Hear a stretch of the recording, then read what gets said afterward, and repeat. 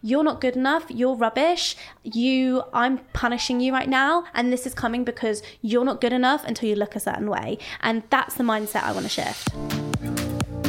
Welcome to the Power Hour, the weekly podcast that will motivate you to pursue your passion and to achieve success. I'm Adrienne Herbert, international speaker, fitness coach, Adidas Global Ambassador and entrepreneur. Each week, I'll be talking to today's leading coaches, creatives, change makers and innovators to find out their daily habits, morning routines and rules to live by. The Power Hour is all about taking just 1 hour each day to help you improve your life and unlock your full potential. Whether you want to build a business, write a book, run a marathon, or maybe you're just looking for a spark of inspiration, the Power Hour is going to help you get there faster. Welcome back to the Power Hour podcast. Today's guest is a personal trainer and spin instructor who is on a mission to empower women to become the best version of themselves. She is the co-founder of The Girl Gains, a community that aims to educate and inspire us. The Girl Gains also has its very own BBC podcast called Fit and Fearless. In addition to this, she also hosts her own international fitness retreats. She has an incredibly popular YouTube channel, and she has collaborated with brands such as Triumph, Next, Adidas, and BeFit. I am so happy to introduce you to the fitness trainer who is championing diversity, self-love, and happiness. Welcome to the studio, Tally Rai. Thank you so much for having me. I'm so happy that you could come in today. I feel like the timing of this episode is absolutely perfect. We both love to talk, so when we get together, we always dive in deep and we talk for hours. So hopefully we can fit it all in today. But I want to talk to you about your career in the fitness industry, about being a social media influencer, and your own personal journey to finding confidence and exploring the ideas around self-love, diet culture, body diversity, and intuitive eating. Lots of things. We have got so much to talk about. Are you ready? I'm ready. Bring it on. Great. So you started off at drama school. I'm going to take it back a bit. And I know that you absolutely love theatre and you have a beautiful singing voice. So can you talk us through your journey so far? What was your experience at drama school like, and how has life subsequently led you here? So let's go pre-drama school very quickly. I was not a sporty kid at all, wasn't interested in PE. I always had an excuse. I always had my period if it was swimming. I never had my kit. I would just be always find a way to get out of it, basically. And whilst I was at school, I got into doing drama and I found that really interesting. And I kind of discovered musical theatre at about 17 years old, which is a bit late in the game. If you are in the theatre world, you know that that's a bit late to the party. But I was encouraged by a teacher to pursue that. And so I went on to go to drama school once I finished my A-levels. And that was my first exposure to exercise, really, like consistent exercise, because I was dancing every day, singing, acting. It was a very physical course. It was vocational training, so I was there kind of, I think, like 8 a.m. till 5 p.m. every day. And it was the first time as well, throughout my kind of teens and growing up, I didn't have any exposure to not at home to dieting or anything like that. So I was always a bit bigger than my friends. However, I didn't really care that much. It wasn't a huge thing for me. Like, my body image was pretty good. I think that's because it wasn't enforced at home, and so I was in a pretty good headspace about it. However, going to drama school was the first time that I was in front of mirrors consistently in leotard and tights and short shorts and crop tops and all these things. And so it really got me thinking about my body in a whole new way that I had never considered before. So for the first couple of years, I was kind of dancing and loving it. But I was really interested that my body started changing because I was moving for the first time. And also, it's kind of that point as a woman, your body's changing anyway. And so you're kind of becoming a woman as well. So my body kind of shifted, and obviously people praised that. And I thought, well, I really want to succeed in musical theatre. That was what I was really passionate about. And as you know, Adrienne, like, it's very much, the messaging is very much kind of your body is your CV and you are the product that people are going to buy, and they are going to invest in you as a product. And so I felt that to be the best performer I could be, I had to be the smallest performer I could be. And so I was in drama school for 5 years in total. And throughout that 5 years, I progressively became more interested in getting fit and getting healthy, because I knew I had to be both of those things to do such a vigorous job as performing potentially 8, 9, 10 shows a week. However, I also equated that to shrinking my body. And so I remember I went to see Legally Blonde, and there's a character, Brooke Wyndham, in it, and she's and if you know the Legally Blonde movie, she's the kind of the exercise fitness star, and she did all the home workouts, and she's got her 6-pack. And I remember thinking, that is what I want to be. That is who I want to be. That is what I want to be. Considering I had no interest in sport, like a couple of years before, I've not really formally exercised before. I had this bold ambition that I really wanted abs. I wanted a 6-pack, and that became a real focus for me. So whilst at drama school, obviously my body image was kind of magnified. I felt like I was under a bit of a microscope. The messaging during my training was very much, you need to look the part, and in theatre they equate looking the part to being smaller. We had a casting director come in and say, if you're a size 12 you need to be a 10, if you're a 10 you need to be an 8, if you're an 8 you need to be a 6, which is, in hindsight, a really toxic message to send to young impressionable girls. And I was one of the older ones at that point. I didn't go to my kind of 3-year course until I was about 20, and I turned 21 in my first term, so I was a little bit further on. But the girls who I lived with, who were like 17 at the time, 18 at the time, really took that on board too and struggled with that messaging as well. So, however, that time did lead me to exercise, because I always say I was never the best dancer. I was an all right actor, and singing was my strength. So I felt like to get my dancing better, I just wasn't, I was doing my best in class, but what if I wasn't going to be the most talented natural dancer, I would try and be the fittest and strongest dancer. So at least I could keep up with everyone.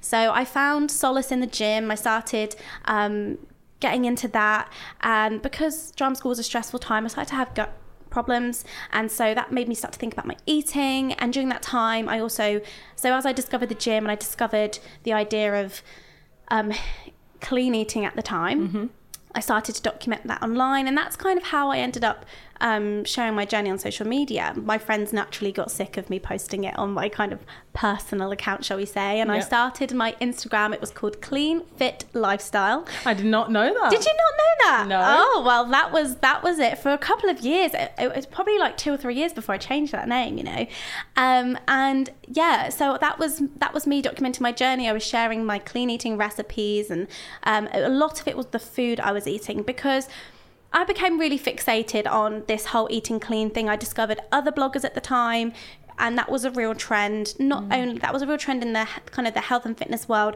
but also when you went onto Instagram and those kind of platforms, that was the hashtags you were seeing was clean eating, and that was the advice we were being given. And there were a lot less kind of experts at that time. It was kind of I got a lot of my nutritional information from Pinterest, for example.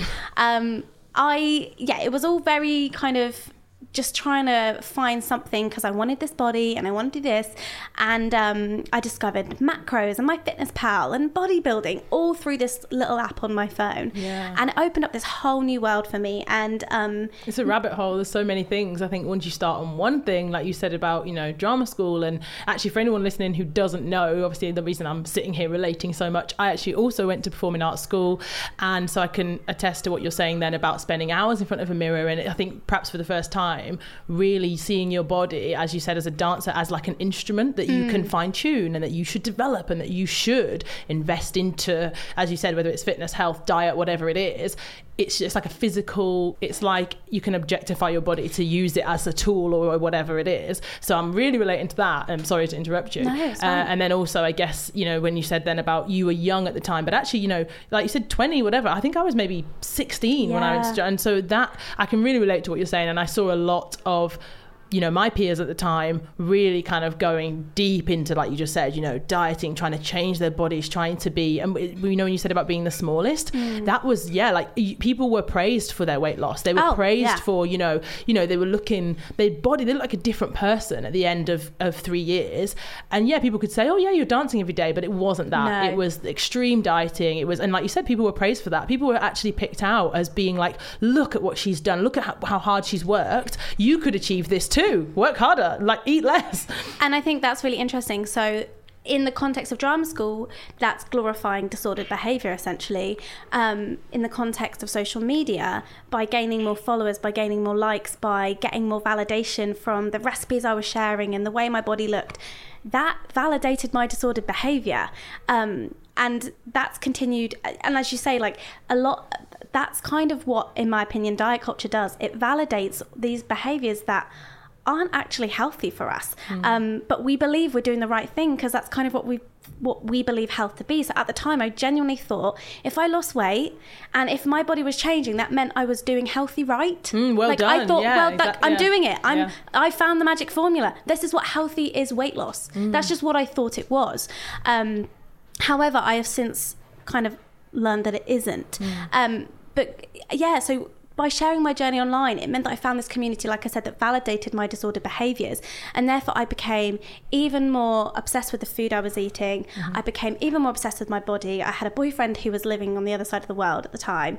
And I felt like in a world of uncontrollables, so drama school is it's a very subjective environment. And I was kind of like, what am I going to do with my life? Where's my career going? The only thing I could control was what I was eating and what my body looked like. I felt like that was something I could do. And that was my way of coping. That was my coping mechanism for that kind of intense period of my life.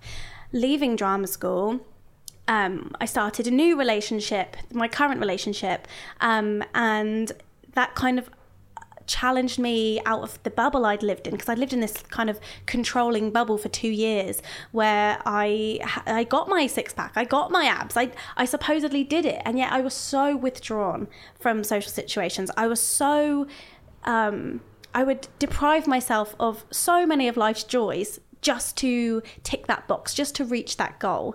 But meeting someone who kind of showed me, you know, that I could be more relaxed, that there was a different way, was very healing for me. And it was a big part of my healing in general. And also entering the real world. So soon after I graduated, I knew I wanted to go into personal training. I knew I wanted to work in the fitness industry. And I thought I would do them alongside each other because there are many performers in the fitness world. They kind of really complement each other as careers, as we are both sitting here. They're very complementary. However, that never happened. I became a personal trainer and I never looked back. And I've continued to share that journey online. There's been many ups, there's been many downs. And I'm still telling my story and I'm still writing my story. And I'm really passionate about sharing kind of what I've been through, so I hope that other people don't go through a similar thing. Yeah, well, I definitely want to talk to you about exactly that, the journey, because I've witnessed it. You know, I've known you now for, I guess, maybe like 5 years. It's a long time. And as I mentioned at the start, you are 1/3 of the Girl Gains movement. So would you agree that, you know, as you discussed years ago, around the time that we actually met, you initially, I guess, made a name for yourself online as a personal trainer and also as a social media influencer. And initially you focused, you know, your content was around workouts, lifting weights, clean eating, as you said. And, you know, I read an Instagram post that you did where you said, I quote, "In 2013, I was consumed by clean eating, HIIT training. I was obsessed with the pursuit of my six-pack, and I was very controlled about everything that I ate."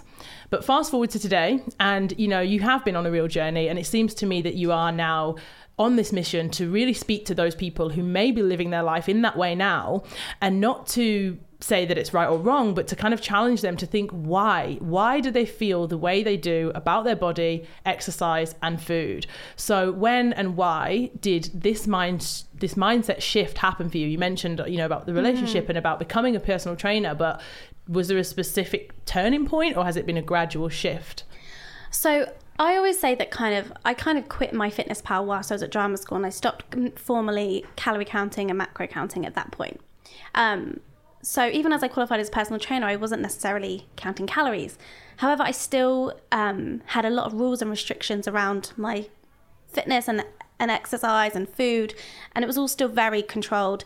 And so I slowly have transitioned over the kind of last 5 or 6 years. I slowly transitioned into an intuitive eater and an intuitive exerciser.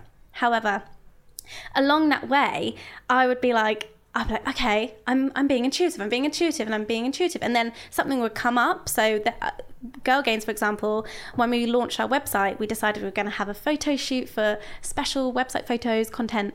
And at the time, Vicky, one of the girls, was competing in bodybuilding. And she had dieted down, it's a very extreme sport. And she had dieted down. And so Xana and myself, we felt pressure that we had to diet down. So I embarked on a diet again. And that time I did my calories again. I did all this stuff again. But I didn't get the same results. In fact, I barely changed. My body didn't want me to change. And I remember feeling so low. Like that's, to me, that was actually the lowest point I felt about my body image. As I said before, I find it really ironic that when I was at my biggest as a teenager, I had pretty good body image. I had pretty good body image. I didn't think about it. When I was at my leanest and my smallest, it was all I thought about. It was all I cared about. It was what everything was about. And if I felt like I didn't reach the standards of the people around me, I felt like a failure. And when my body didn't respond to a diet, I felt like a failure. And I had a lot of comparison going on. Girl Gains is amazing, but there's also been a lot of personal growth go in that period for me, in the sense that we're 3 girls and with 3 different body types, and I compared myself to these 2 other women who are naturally slim, 6'2", all this kind of stuff going on. There's no way. We all have different genetics, we all have different upbringings, we all have different DNA, so we're all gonna be different. However, I felt like because I didn't look like them, I was less than, which was kind of a turning point for me. That to me felt like some of the lowest, because I technically wasn't as obsessed anymore, and yet my body image had got worse. So from then on, that was probably about 4 years ago now, and from then on I've really worked on just challenging myself in little ways. It's always little moments where you go out to dinner and actually order what you want rather than what you think you should have, or get the dessert and don't worry about it, or snooze the alarm and sleep instead of going to the gym. These were the moments that helped me get to a better place. And then about 12 months ago, I discovered intuitive eating and the concept of intuitive eating, and I'll explain to the listeners. It's a framework of 10 principles created by 2 dietitians called Evelyn Tribole and Elise Resch, and they created it in the 90s, and they were working with lots of clients who they were giving them the most perfect meal plans, and they were putting them on these diets for weight loss, and yet their clients kept coming back to them even though they'd followed the plan and everything like that. They couldn't keep the weight off, they couldn't sustain it, so they felt like that prescribing weight loss diets wasn't helping. What they needed to do was help people tune into their bodies and build the trust back within themselves again. Because what calorie counting and macro counting and prepping all my food and only eating certain foods that I felt were good, essentially what that kind of diet culture had taught me was to not trust myself, that I couldn't tell myself what to eat. I had to have a coach tell me what I should eat. I had to have a meal plan. I had to have these things.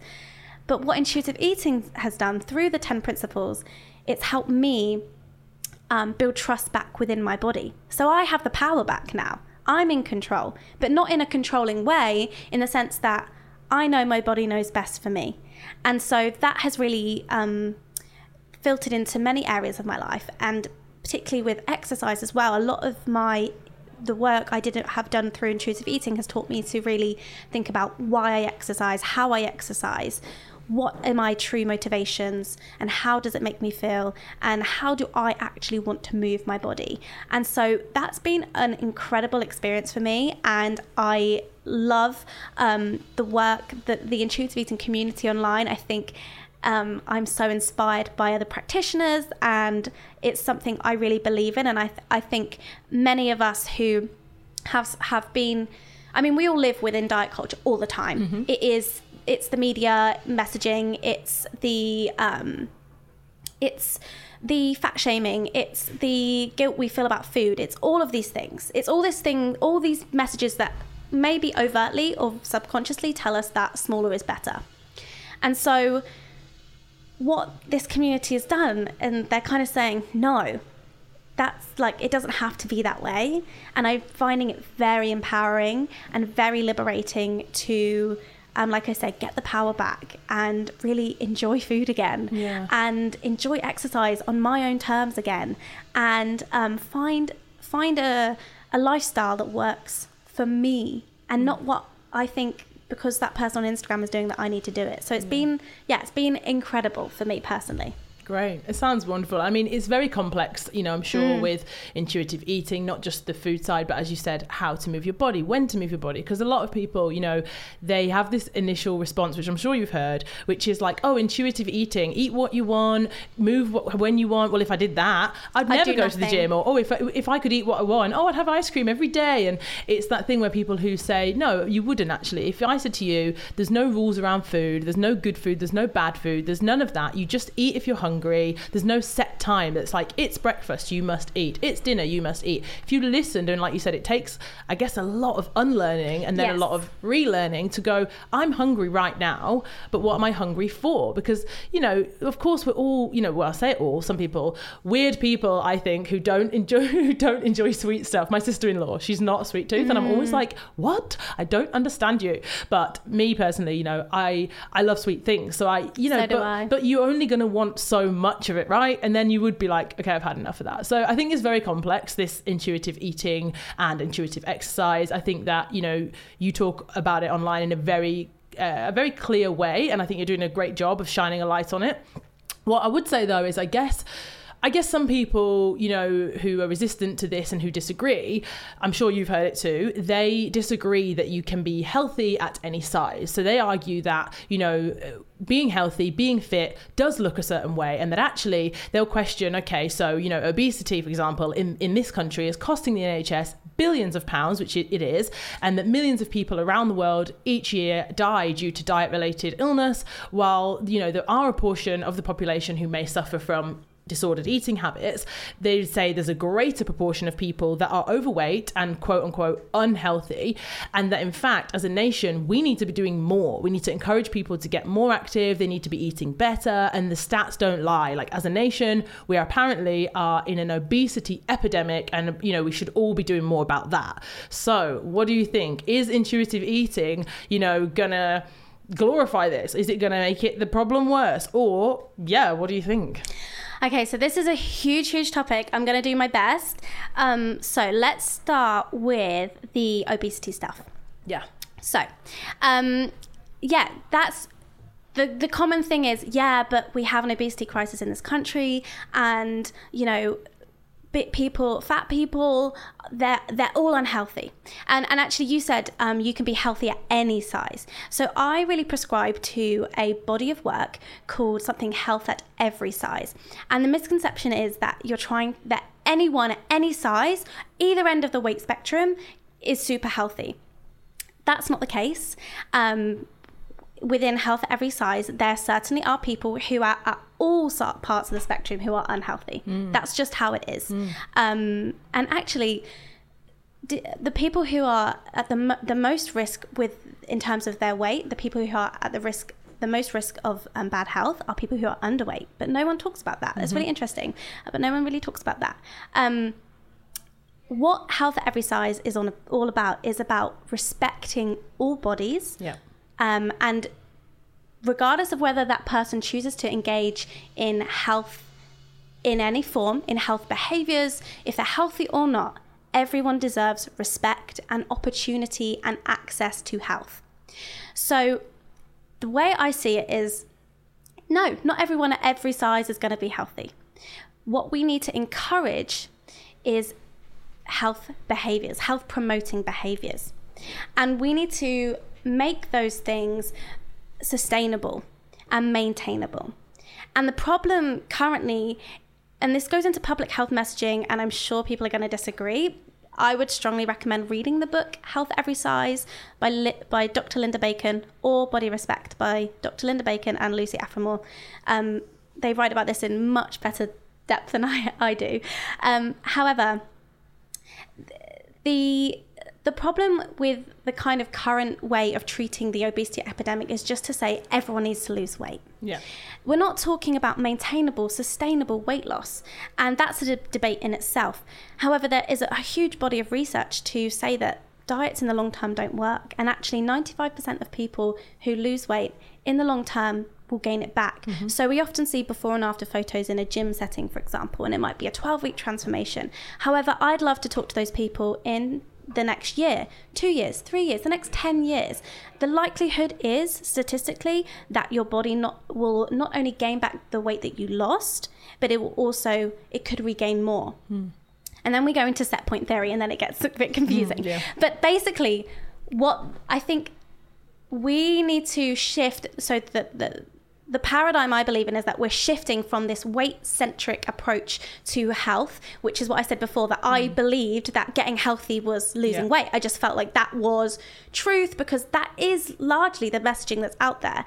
However, the evidence that I see really shows that when we shift our mindset to be weight inclusive, and we show respect to all these people, and when we help people have more access to food, to exercise, to mental health care, that they can look after themselves, and their body can be bigger and can be healthy. Their health markers, BMI is problematic. It was a maths equation made by someone made back in the day, like 100 years ago. And so when people say you're overweight, you say, over what weight? I think it was like in 1998 in America, they changed one of the markers in the BMI scale. So some people just woke up one day having a normal BMI, and then the next day they were overweight. So it's very confusing, and I think there's a lot of talk about BMI not being great, and I think that's where that gets confusing. However, I'm really passionate about shifting the mindset around fitness from weight loss, from changing what your body looks like, to something where you understand all the benefits of regular exercise and how good it make you feel, because there is no denying that most people, I'd say like majority of people who would engage in regular exercise are going to benefit from it, no matter what their body type. So I don't care if someone's body changes or not. I'm interested in creating healthy habits for them. I'm interested in getting them moving more. I totally am so up for moving more. I'm so up for eating better. And I think what's important to talk about in this conversation as well is yes, those things are amazing, but a lot of people's health in terms of disease and all these kind of things, for some people it's not a choice. You're going to get cancer. You're going to you can't choose what happens to you. But what is also important is that in your environment and these social determinants of health are something that people don't speak about. So poverty is something that makes people unhealthy. It may be their work-life balance. They might be having a couple of jobs. They might have lost a partner. They might live in an area that's highly polluted. So there's many factors that go into people's health that are far beyond just what you eat and how you move. And size, because when you're saying weight, I think sometimes people, it's not just weight, it's size. And I think that's really, I mean, you're doing such a good job. Like literally I'm sitting here like, oh yes. And I think, the fact what you said about the extremes of both ends of the scale, and also in the middle of the scale, you can, this whole thing people used to say about skinny fat, or this awful terms, and you think you can be slim and people will assume good for you, you're healthy, you're actually some people are slim and they're very unhealthy or whatever. And I always say my slimmest clients, my naturally slimmest clients, because we all fall at different parts on the spectrum naturally. My slimmest clients, I always say my least fit clients. And in fact, I've had a couple of conversations with people recently where they've always said, well, I just don't exercise because I felt like I don't have to. And I'm like, no, we all have to. Because they're slim. Yeah. And the size, as you said, society tells you that at that size is an acceptable size. So you don't have to exercise because you would only exercise to change the way you look or to lose weight. But exercise, as we both know, the benefits of exercise, obviously, are a list as long as my arm. I could go on and on and on about why I run and this and that. But that's another podcast. It's another podcast, exactly. But the benefits of exercise are, what you look like. And just because you're slim does not mean, well, I don't need to exercise. I don't need to burn off calories. That's not the sole reason to exercise. We all need to move regularly. Yeah. We all need to find something. And when I talk about moving, I'm talking about gardening. I'm talking about getting off the bus stop earlier. Yeah. I'm talking about taking the stairs instead of getting the lift. If that's where your starting point is, that is fantastic. And like any kind of movement you can do every day is important. I think we don't talk about, we've become a really sedentary society through phones, through technology, through so many things. So if there's a reason to get outdoors in some fresh air, I think that is fantastic. And that's a really great place for people to start. So I think if people want to learn more about this, I would definitely, like I said before, point them to the Health at Every Size book, because Linda Bacon is one hell of a smart lady, and she really unpacks so much, to me, the whole argument of this. Okay. And it blew my mind. I'm definitely going to read it because I know we discussed this before, and I've got to be completely honest, I embrace the fact that different body types, different shapes, different sizes can, be healthy, can be strong, can exercise. Look, you only have to look at a marathon to see different ages, abilities, shapes, sizes, and they are all running a marathon.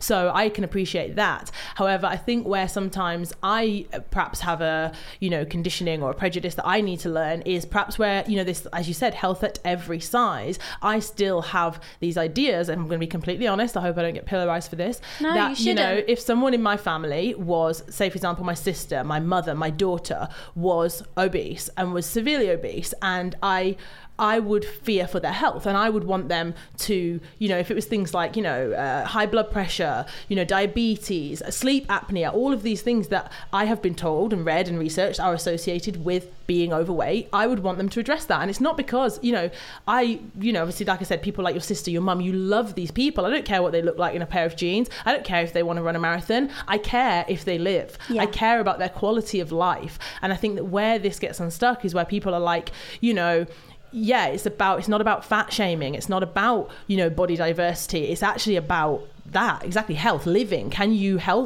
thrive at that with your body that way? Do you know what I mean? Absolutely. And I think that's such a normal response. And I don't think that's a response to, I don't think you should judge yourself on that, in the sense that that is the social conditioning. That is so normal. However, the more you look into the work, Linda Bacon kind of points out really cleverly that a lot of these things, like high blood pressure, for example, hypertension, type 2 diabetes, we also need to look into the lifestyle factors in that situation, rather than just pointing the finger at fat and saying body fat is to blame. There's not a huge amount of evidence that shows that the body fat on your body alone is the only reason for these things. There's so many reasons for these things. And so that's when, to say like, just lose weight is a problem. And also, there's also the conversation of weight stigma. Mm-hmm. And actually, there's a lot of talk about this at the moment, which is really, really great, because there's I believe there's like a study just come out that says the problem is within kind of the healthcare world, when you're talking in the medical setting, the problem is that if you are in a bigger body, you're not treated as fairly, and that's a lot of where the Health at Every Size practice comes in. It's all about getting people fair and equal access to health, because I might go, if I was a plus size person, a fat person, and I went in with a headache, I may well be sent away to go and lose weight, rather than looking at the actual headache, that if you and I went in there, we would get the full scans, we would get all this, we would get the blood tests, we would get everything. And there are many, many examples of that online. I really recommend, if people are really interested, in following a blogger called Your Fat Friend. She spells it at YR Fat Friend. And she writes some incredible essays, and she is in America, and she is on the higher end of the weight spectrum, But she asks her community to tell their experiences of what it's like to live in a bigger body. And I have to say that's been a really eye-opening, humbling, confronting experience for me as a privileged person in a privileged body, to really understand. And that's really opened my eyes to how these people feel, and that it really makes me feel more passionate about creating inclusivity within the fitness industry, about like we spoke about body diversity, about seeing people of different bodies moving. I'm so passionate about that because I really do believe that you have to see it to kind of believe it. And there's a phrase like see more, be more. And I think if you see someone that looks like you, a lot of the barriers to engaging in health behaviours are weight stigma themselves, because you're ashamed of what you look like and you're scared of how you're going to be treated in those environments. Many people are scared of... We did a podcast with a personal trainer called Loretta, and she calls her business Fuller Figured Fitness, and she is a fat plus size woman. And by the way, I say fat as a descriptive word. It's never offensive. I apologise if maybe you might be offended. And she spoke about the literal physical barrier of going to the gym, whereby her body didn't fit through the barrier, the turnstile. No way. Yeah. So all those things that we take for granted, these people already feel so marginalised, and they're trying to do these things. They're trying to get involved in these things, and yet society is still excluding them. So there's that element of it in it as well. So that's something I'm personally really interested in, and how can I use my privilege to make a path for these people to have access, because I think, like I said, moving your body is so fantastic. I want more people to do it. I want everyone to do it. So it's just finding a way of how we can get everyone involved. Well, I think you're doing a great job. I think there's lots of ways, we need more visibility, as you said, in mainstream media. We need it from magazines, we need it from brands, we need it from clothing, we need it from fitness spaces. But I do think you are doing a great job. Thanks. So I just wanted to acknowledge you for that.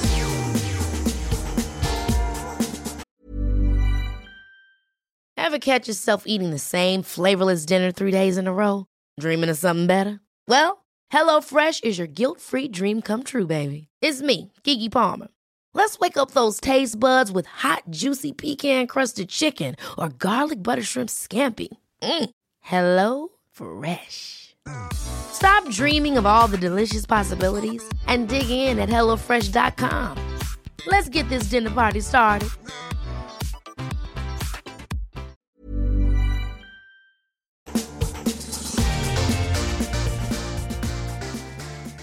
For you personally, Tally, so how, since you decided to ditch diet culture and forget this pursuit of relentlessly pursuing a lower body fat and thinking that slimmer would be better and healthier, obviously that has been a journey of learning. Oh yeah. So how has that shift of focus impacted your relationships, your career, and ultimately your happiness? Well, let me just go a bit deep for a second. I really believe that diet culture is oppressive, in the sense that I think it's one of the ways, particularly women, I think it's one of the ways that we're still oppressed. So we are taught to be distracted by our beauty and by what we look like and the clothes we're wearing and the skincare we're doing and the way we exercise and what we eat. And I believe it's a distraction from us fulfilling our full potential as humans. It's keeping us thinking that we're not quite good enough yet to actually engage in social action, in our relationships, in our careers. And so for me, the burden of that being released has completely opened up my mind to learn. I have read more books.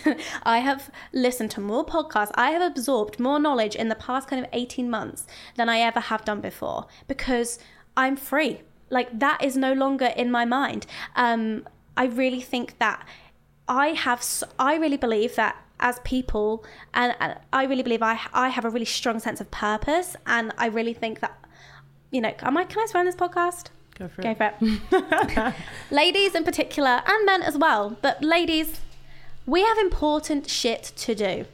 We have people's lives that we can change. We can impact the environment. We can work on social action. We can raise the future. We can get involved in our schools, in our communities, and we can really help people and make a difference in this world. And if what's holding you back from starting those things is you being a certain dress size or you weighing a certain amount, please just let that go. Please understand that I believe that is a patriarchal move of a system holding you back from being the person you're meant to be. And for me, it's been liberating. I've never been happier. I'm very fulfilled at work. Life is good right now because I feel like I have such a strong feeling about this. I really want to do my bit to make a difference, but I really want more people to join me to make a difference. And I hope that as I raise awareness of diet culture, of how pervasive it can be, that we as women kind of start to push back against it. And that certainly is happening. I think like you've got Jamila Jamil really speaking up about this with her I Weigh movement. You've got amazing shows like Channel 4's Naked Beach. And all this stuff's becoming more mainstream. And so I'm really excited about the shift. I think there's a really, really positive stuff happening. And the more I talk about this, the more women are like, yes, I'm so fed up of feeling like shit about myself. Yeah. I'm so ready to feel good about what I eat and how I exercise and what my body looks like. Like, I just want to feel good about myself. Yeah. And everything's been telling me that I'm not quite good enough. You're not quite eating perfectly enough. You're not quite doing the exercise right. You're not quite this. And they're fed up. I'm fed up. We're all fed up. Wouldn't it be great if we just lived in a world where we all just had the opportunity to do what was right for our physical and mental health?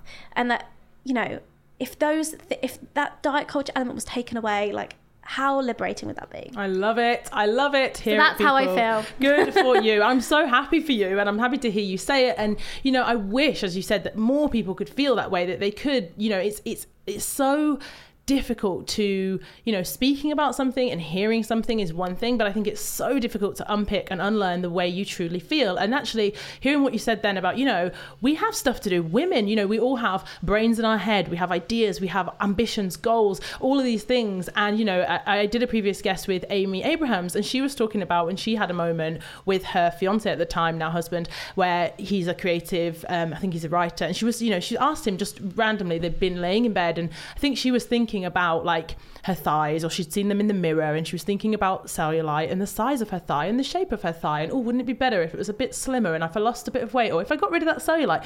And then she asked her fiance at the time in bed what he was thinking about, and he was thinking about something creative, like something he was going to write, something he was some passionate work. And she was like, why am I wasting time, energy, thoughts, all that on looking at my, he's not doing that. And that's not to say that no men ever have, they do. Body. Yeah. Of course they do.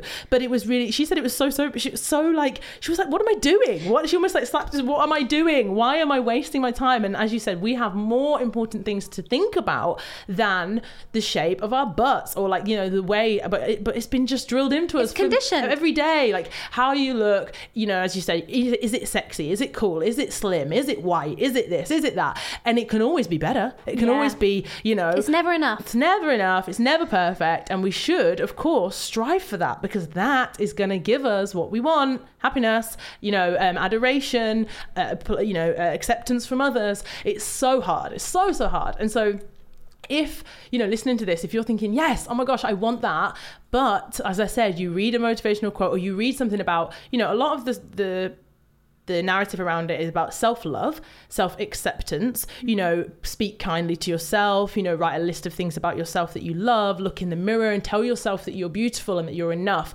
What about at the start of your journey, when none of that works, when you don't like what you see in the mirror, when you can't write a list of things you love about yourself? Because I know for lots of women, lots of clients, even friends, they could write a list of 10 things they hate, but they would struggle to write 5 things that they love. So do you have any advice for us, Tali, for people getting started? How do you cultivate that self-love and actually mean it? And I was so guilty of contributing to that narrative of like, yeah, just love yourself. And ironically, like, I'm in a much better place now than when I was saying those things 2-3 years ago. And yeah, like, it's taken me personally the last 6-7 years to get to this point. So this is not an overnight thing, by the way. This has done a lot. But I think if you look at the intuitive eating model, the first principle, and it's always the first and it's always a thing, is called reject the diet mentality, reject diet culture. And it's essentially getting angry. It's kind of realizing like, yeah, no, that isn't wrong. I don't like that. No, you shouldn't be telling me that. And it's starting to realize how those messages have affected you. And it's the awareness, and then it's being annoyed.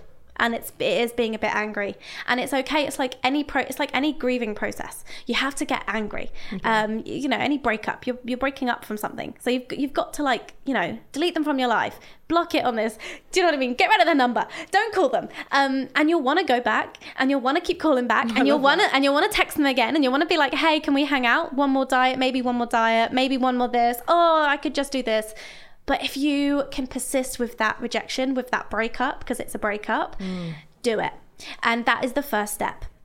And from then, particularly with our bodies, the big thing for me, and you said it earlier, like, I love this. There's an account of two researchers called Beauty Redefined on Instagram. And they've also got a TED Talk that I thoroughly recommend people check out. And they have a phrase that really stays with me. And when I do have those moments of doubt, and I have to say they're really few and far between these days because I'm too busy thinking about what I have to do. But if I have a moment of doubt, I just remember my body is an instrument to be used, not an ornament to be looked at. Mm-hmm. And I say that again, my body is an instrument, not an ornament. I have things to do, and that are far more important than for me to be looked at. And so that really sticks with me. And for me, I can't say like, oh, I overtly love my body. And, you know, the body positivity community has evolved, and its origins are in kind of Black fat acceptance. But body positivity now is very much like, I love my body, look at me in a bikini, I'm naked and I love it. And that is a part of it for some people. But I'm glad you brought that up, because it's not the whole thing, and it's not the origin. And as you just said, a lot of people, I feel, who are now being, I guess, kind of, you know, heroes of this movement, you know, oh yeah, good for you for telling people to embrace their curves or embrace their cellulite or embrace their stretch marks. They're still in a slim body. They're still in a white slim body, and they have never experienced perhaps, you know, the marginalization. Yeah, they've never felt that society, you know, deems you as unworthy or disgusting or lazy or horrible just because of the size of your body. Yeah. Whereas I think, I really wanted to speak about that, because a lot of people now are like, oh, isn't it great? You know, self-love, love your body. Look, I'm loving my body. You can too. And it is kind of, I have issue with that, because I want everybody to love their body. That doesn't mean if you're a size 8, 6, whatever, you are entitled to love your body. And to be honest, I've experienced that myself, Tali, as a slim woman, as a slim mother. I have experienced, you know, I'm not allowed almost to talk about certain things because, well, it's fine for you because you are slim. It doesn't mean that when someone's slim that they might not have a body issue, that they might not love their body. So I do want to make that clear. Everyone, I hope, will find a way to love their body, but I do think, you know, rightly so, that movement and where it started and who it is for needs to kind of be respected more. Yeah, totally. And it's, like you said, it's not to say that whatever your body type is, that your feelings aren't valid, but it's also having awareness of your privilege and understanding that so the way I kind of describe privilege in the sense is that you may feel really badly about your body, but the larger society is probably not telling you that you're wrong. And by that, I mean, for example, like we could all get on a plane and not worry about sitting in like economy and making sure that the seat fits. Like that's not a problem for us. So that's where that's as part of privilege. Or we might be able to, for example, I could walk down the road eating a bag of crisps and no one's going to shout abuse at me saying, or you whatever, don't eat that, like, oh, you shouldn't be doing that. In fact, as a slim person eating a bag of crisps, it's often like, woo, you're eating a bag of crisps, and it's praised. So that's an element of privilege. So it's not to say that you might not, because diet culture is going to tell you to feel rubbish about yourself, and it's not to say that you don't. It's just to have an awareness of the people who are systemically feel crap about themselves because they're getting it on a much larger scale. They're going to the doctors and then their cancer's not being diagnosed because they're not getting the proper screenings that they deserve. Purely, they're just told to lose weight. So you know, there's those types of things. So that's where we have to recognize that, we have to just have a cultural awareness, a social awareness. And so, you know, we're all going to have down days. It's totally normal, but we have to be respectful of kind of the system. And I think Sophie Hagen, who's a comedian, and she's just releasing a book called Happy Fat, and it's all about how she's like happy in a fat body, and that's very rebellious in itself. And I heard her speak at an event recently, and she was great, and she was saying that, you know, body positivity is great, and it's great to say like you learning to love your body, and it's great at accepting yourself, and that is definitely part of the process. However, what's really going to change things, like, and you know, stop those messages coming, is if we take action against the systems in place that make us feel that we have to work on accepting our bodies. Does that make sense? Definitely makes sense, because I think, you know, something that we talked about then when I asked you about, you know, how can people start? And you said, you know, rejecting diet culture. And you said you might have to, I love that analogy of, you know, it's like a breakup, you might have to do it again because you're going to be tempted to go back. And I think that is some people's fear, is that they say, okay, let me reject diet culture. Let me try this intuitive eating. Like, I'm fed up with the diets. I'm fed up of hating myself. Let me try this. But what if it doesn't work? What if I just gain weight, and then as a result, like you said, instead of going, I've gained weight and I'm happy, they go, I've gained weight and I'm still unhappy. You see what I mean? And that is hard, and it's the intuitive eating model, and everything is very nuanced to the person. But you're right, like there might, with letting go of diets, depending on where your starting point was, whether you had been chronically under-eating, whether you had been overeating, whether you had been restricting certain foods and you're just exploring certain foods for the first time, your body's response is going to be different. Like, some people are going to gain, some people are going to lose, some people are going to stay the same. Your body, this is where you have to trust in your body knowing how to get to the set point weight at which you thrive. So, what I found really interesting when I was looking into this was evolutionary. The reason there are less slim people in the world, like naturally slim people, is because we're in a time of plenty right now. So food is in abundance. But when we're in lean times, so historically when we've been in lean times, people in smaller bodies don't survive. Because your body needs a certain element of body fat to protect your body. Of course. It's actually it's protective, and it's going to give you energy and all these types of things. So for most people, your body wants to keep you at a slightly higher weight, particularly if you've gone on many diets, because your body will equate those diets to the lean times historically. So it's like the fasting or the famine and feast. There was no food available. So it's like, as you said, you're going to starve to death. Yeah. So then your body's like, well, you know, your Atkins diet feels the same to me as what I understand to be famine.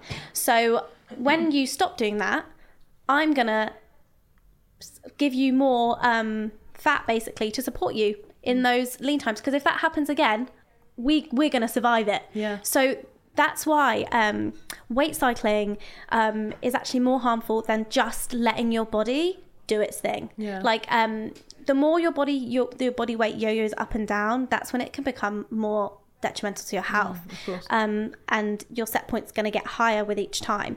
So the best thing to do is I always say, give up the fight. Stop fighting your body, work with your body.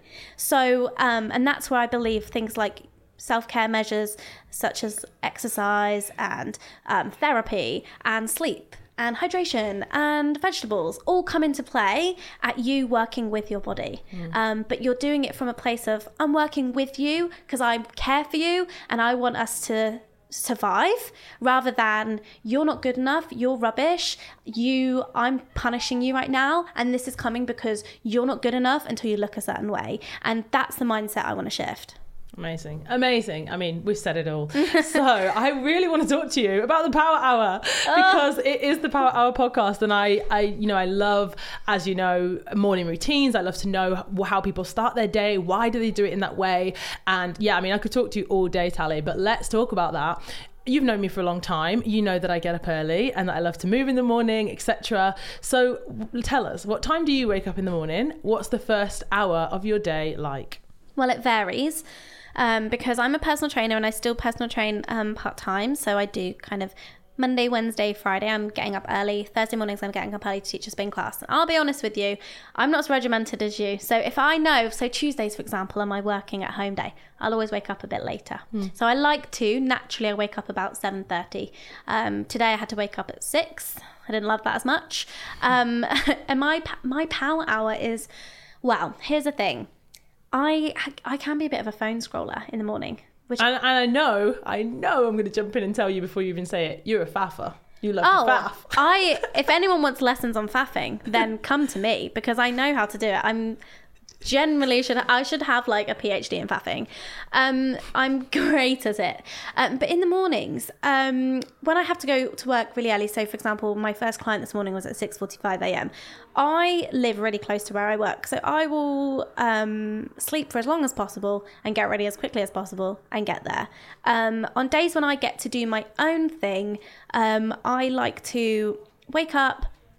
I always have a pint of water whenever I wake up because I always feel really dehydrated in the mornings. So I'm always really super thirsty. So I always want to have a drink. I will have a shower, get dressed. I will have my breakfast. Have you been on your phone yet? You know you said you're a scroller. Well, here's the thing. I'm trying to not do that. Okay. But sometimes I do. Yeah. So I'm trying to not do that more because I'd listen to something and they were talking about it and I thought, oh, that's me. That is so me. I need to be more productive. However, it's really hard when... so sometimes I'll look at my phone in the morning and I'm really inspired by something I've seen. Like someone might have left a comment and I'm like, oh, yeah. And then I think about it for the rest of the day and then that gives me the content for the day. Or someone will have said something and I'm like, I don't agree with that. That's really annoying, or that's really frustrating, or oh, I'm annoyed. But that's the reaction, right? So I guess that in itself, it's like it's rolling a dice. So it's like, am I gonna, what am I gonna find today? Yeah, because if you're starting your day being reactive as opposed to necessarily what's on your agenda, that's where I think can be quite. I guess it's like rolling a dice. Could be good, could be bad. You just have to, know. But do you have, so I ask my guests every week to give us a challenge, something to do. And it can sometimes be, like a power hour challenge, productivity hack. It can be, get out your comfort zone. But I'd really like you to maybe give us a challenge around what we've talked about. Do you know what I mean? Around how we can adopt some of these philosophies into our own lives and how something that could make us happier. So I want you to think about what exercise or what movement, what sport, what do you want to do rather than what you think you should do? So I want you to go and play. I want you to go and have fun and find a new little hobby. So whether that might be doing a pole dancing class or going indoor rock climbing, or you're going to go and do some, you're going to do a Zumba class or something, or you want to go for a big hike. What way can you move that makes you feel really good, that is fun, that is something you look forward to, that is enjoyable? Explore and play and find something new. If you've never done any form of exercise before, start small. Maybe it is like, I'm going to go for a walk today, or I'm going to go for a swim, or something like that. Something pretty simple. But if you are a gym goer who's felt like quite rigid within a set routine that you felt like you have to do to get certain results, then switch it up. Listen to your body. Try something new. Have fun. And I think fitness tries to be really black and white, like either doing it right or you're doing it wrong, when actually the main thing is that you're doing it in the first place. And so, just have fun, play, and enjoy yourself this week. Cool. Right. Cool. Well, let us know if you are getting involved this week with the Power Hour Challenge. Please let us know. Reach out to myself and Tally and tell us how you're having fun and moving your body this week.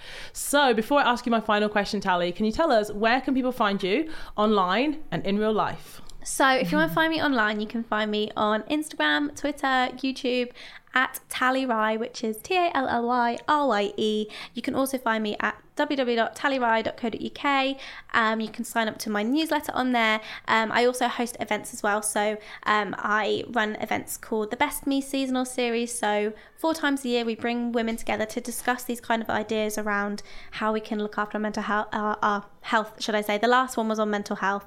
And the next one, I haven't decided yet. So wait to find out. It's going to be in August. I also host retreats. So I'm about to head to Italy shortly. But if you want to come on a retreat with me, I'm doing a UK retreat in the Peak District. There's a couple of spots left in August. And then also there's a retreat in Portugal in the end of September.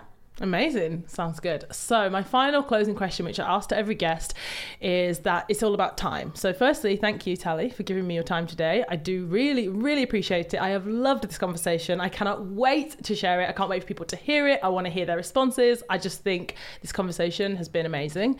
So thank you. And I think that time is the most valuable thing we all have. You can get your money back, but you can't get your time back. So what is the most valuable thing that time has taught you? Time, in the sense of my last 28 years on earth, has taught me that I have things to do and I really can make a difference in the world if I put my body image aside and I work on being a better human. Well, thank you. Thank you so much. And thank you everyone for listening. I really hope that you have enjoyed this episode today. Get in touch, share it with anyone who you think would benefit from hearing this message today. And don't forget to rate and review us over on iTunes. That really does help the show as well, so we can reach more people and book more amazing guests. So have a fantastic week. I really appreciate your time. See ya.